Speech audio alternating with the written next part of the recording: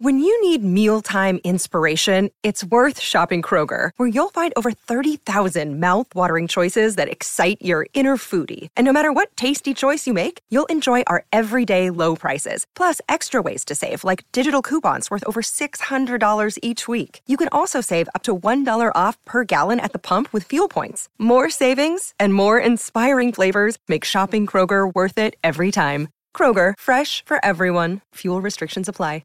It's already the silly season, Bryce, for our two clubs. They don't make finals, so now they start thinking about what's happening in 2023. Let's start at Port Adelaide because they're probably most active. Josh Dunkley is probably set up to be the hottest signature for 2023. Firstly, good fit at Port Adelaide? I think he's a really good fit at Port Adelaide, and he's a very good player.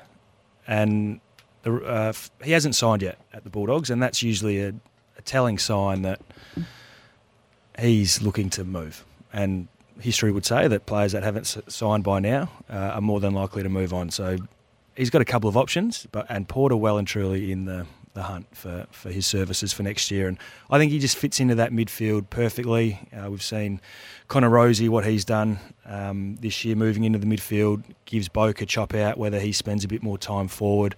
But he's one of those players that gets the ball, can run and break the lines, uses it exceptionally well.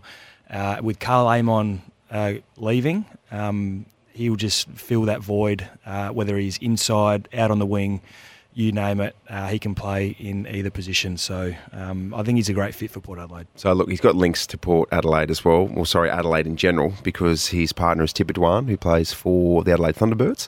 So he's been spotted in Adelaide several times throughout the year, obviously to visit his partner. But there is some links there. He knows the town pretty well now, so it'll be change and lifestyle, all those types of things. Kane Corns made a good point during the week as well, that the reports are that Tim Taranto is worth around about $700 a year for 7 years.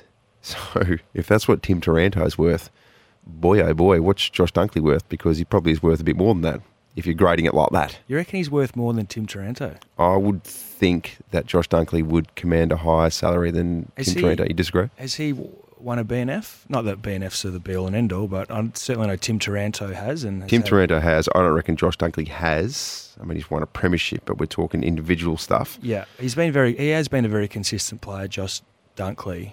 But off the top of my head, without looking at stats over the last few years, I'd have Tim Taranto ahead of him I reckon. Okay. 0427 154 166. Who do you rate just a little bit higher, Tim Taranto or Josh Dunkley? We'll stay in Port Adelaide. The other one, of course, is Junior Rioli. So he's been in town. He spoke not too long ago.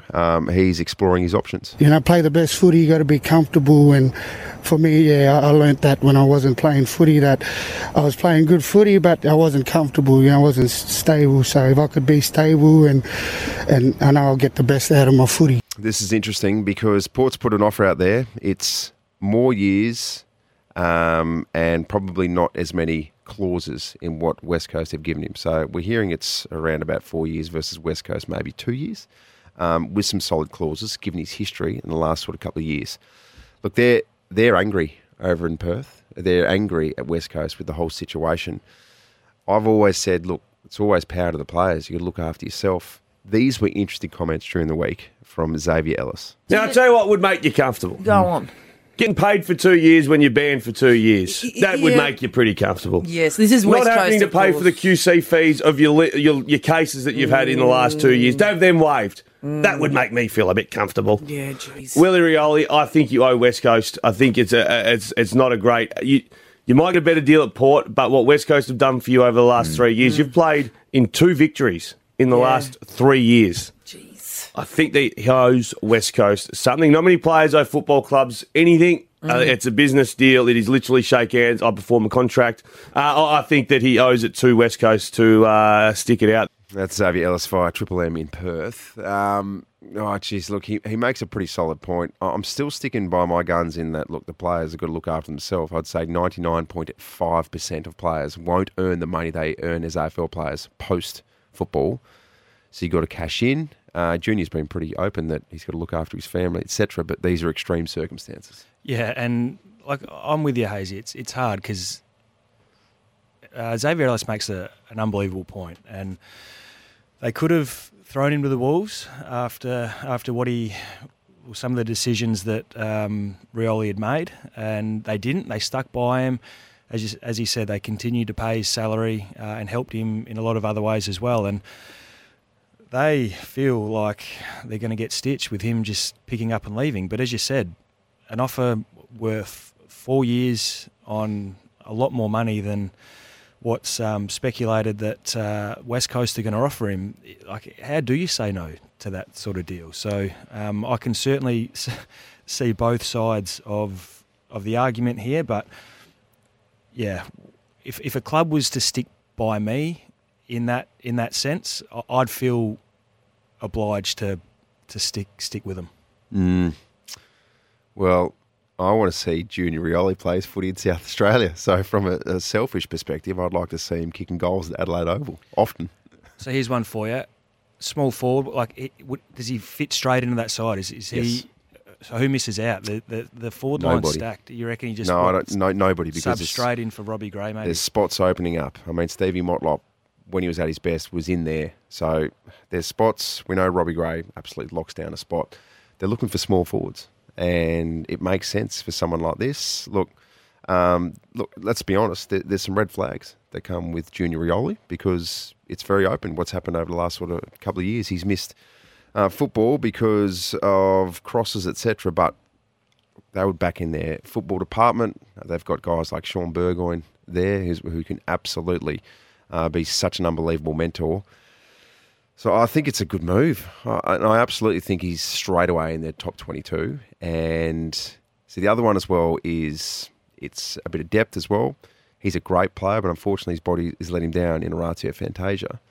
But look, they need to build up. They need numbers as small forwards. And you mentioned those red flags, and we have seen with Tyson Stengel over the last 12 months. Beautiful change of environment. If you get around someone, you get them in the right headspace, you get the right people around them, they can turn it around.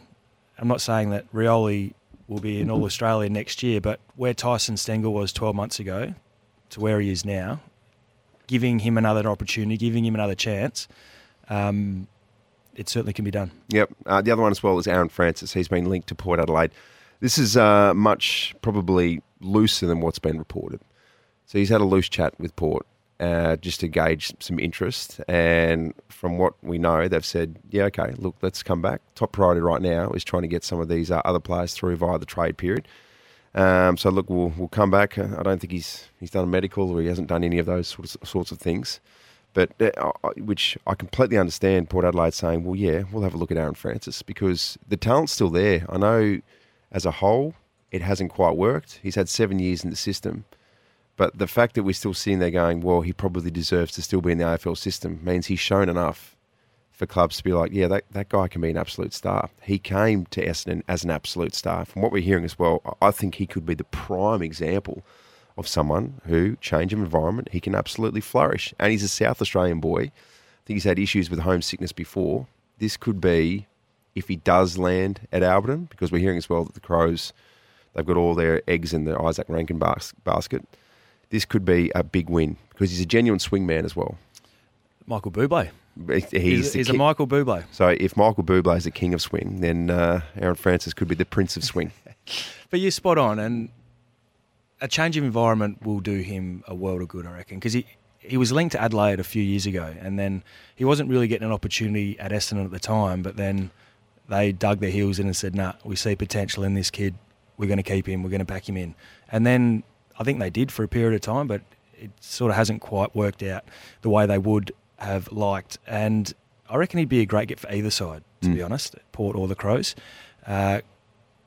Multi-position player, as you said, takes a great mark, kicks the ball well, and still got a lot of good years of footy left in him. Well, let me put it this way. If Port take a bit of a punt on Sam Skinner last year, he played some great football at South Adelaide, gets himself on the senior list, and absolutely in the mix to play AFL football. It hasn't worked the way that Sam Skinner would have liked, and probably Port Adelaide, for whatever reasons. Tough for opportunities and everything that comes with it. But if Sam Skinner can get an opportunity, if he's good for some security, then absolutely Aaron Francis is good for some security. He's 25. And Porter's still in the window, I think. They're still good enough to bounce quickly from the year that they've had this year and play finals footy next year. And someone like an Aaron Francis coming in, he's got experience. He's a good player. He adds to the depth as well. He can only help them drive up the ladder next year and play finals footy. Yep, absolutely. Thoughts on Aaron Francis, particularly Port Adelaide supporters? There's a small link with Aaron Francis and the Power. 0427 154 166. It's certainly not a done deal, that's for sure. From the Crows, Isaac Rankin, we know that's just bubbling away in the background. What's he worth? No doubt that Gold Coast will be pushing for 2 first-round picks. It's pretty simple, isn't it? It gets done for their top pick. Is that it? I don't think they'll settle for just one top pick. Should they? Hazy. Well, it's negotiation, isn't it? You start somewhere, the Crows will start somewhere, and they'll meet in the middle. They'll meet in the middle. So it is one extreme 2 first-round picks, and the other extreme just 1 first-round pick, and then say it ends at a first-round pick and maybe either a second round or even a future second-round pick or something like that.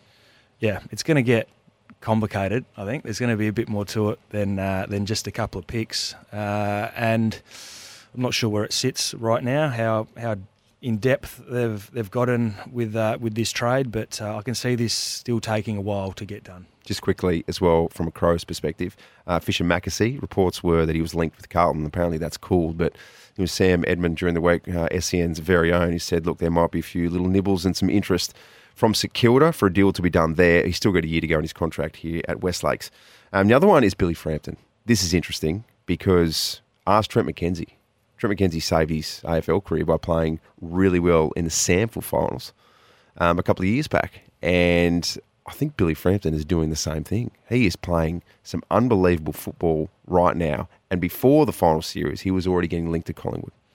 And he's one of those players he's been under the list for a number of years and didn't get much of an opportunity at Port, come across to Adelaide, didn't quite get the opportunity early days, but his form even in the AFL side early in the year was fantastic. Yep. And I just thought he was going to keep his spot, to be honest. He found his way out of the side but continued to play at a high level in the SANFL, and he's having high 20 possessions, a heap of intercept marks and uses the ball well now that he's a defender. He started as a forward, he's gone into the back line, and he's been unbelievable, and it sounds like Collingwood might be keen for his services. Well, it just feels like if you're a big boy and you're still in your mid-20s and you can play in multiple positions, then you're worth a spot on the list just for the depth, aren't you? Well, absolutely. If you can mark the ball, we know how big the intercept game is in the AFL at the moment, and that's what he does. They're invaluable, and I'm just looking at their side now. So Darcy Moore, Nathan Murphy, he could fit into that side, no worries. Being one of the 2 big key backs, and then you've got the likes of Jeremy Howe, Maynard, Chris Dacos. That's actually sounds like a pretty good mix, doesn't it? Saying it could be a nice little replacement for Jordan Roughhead.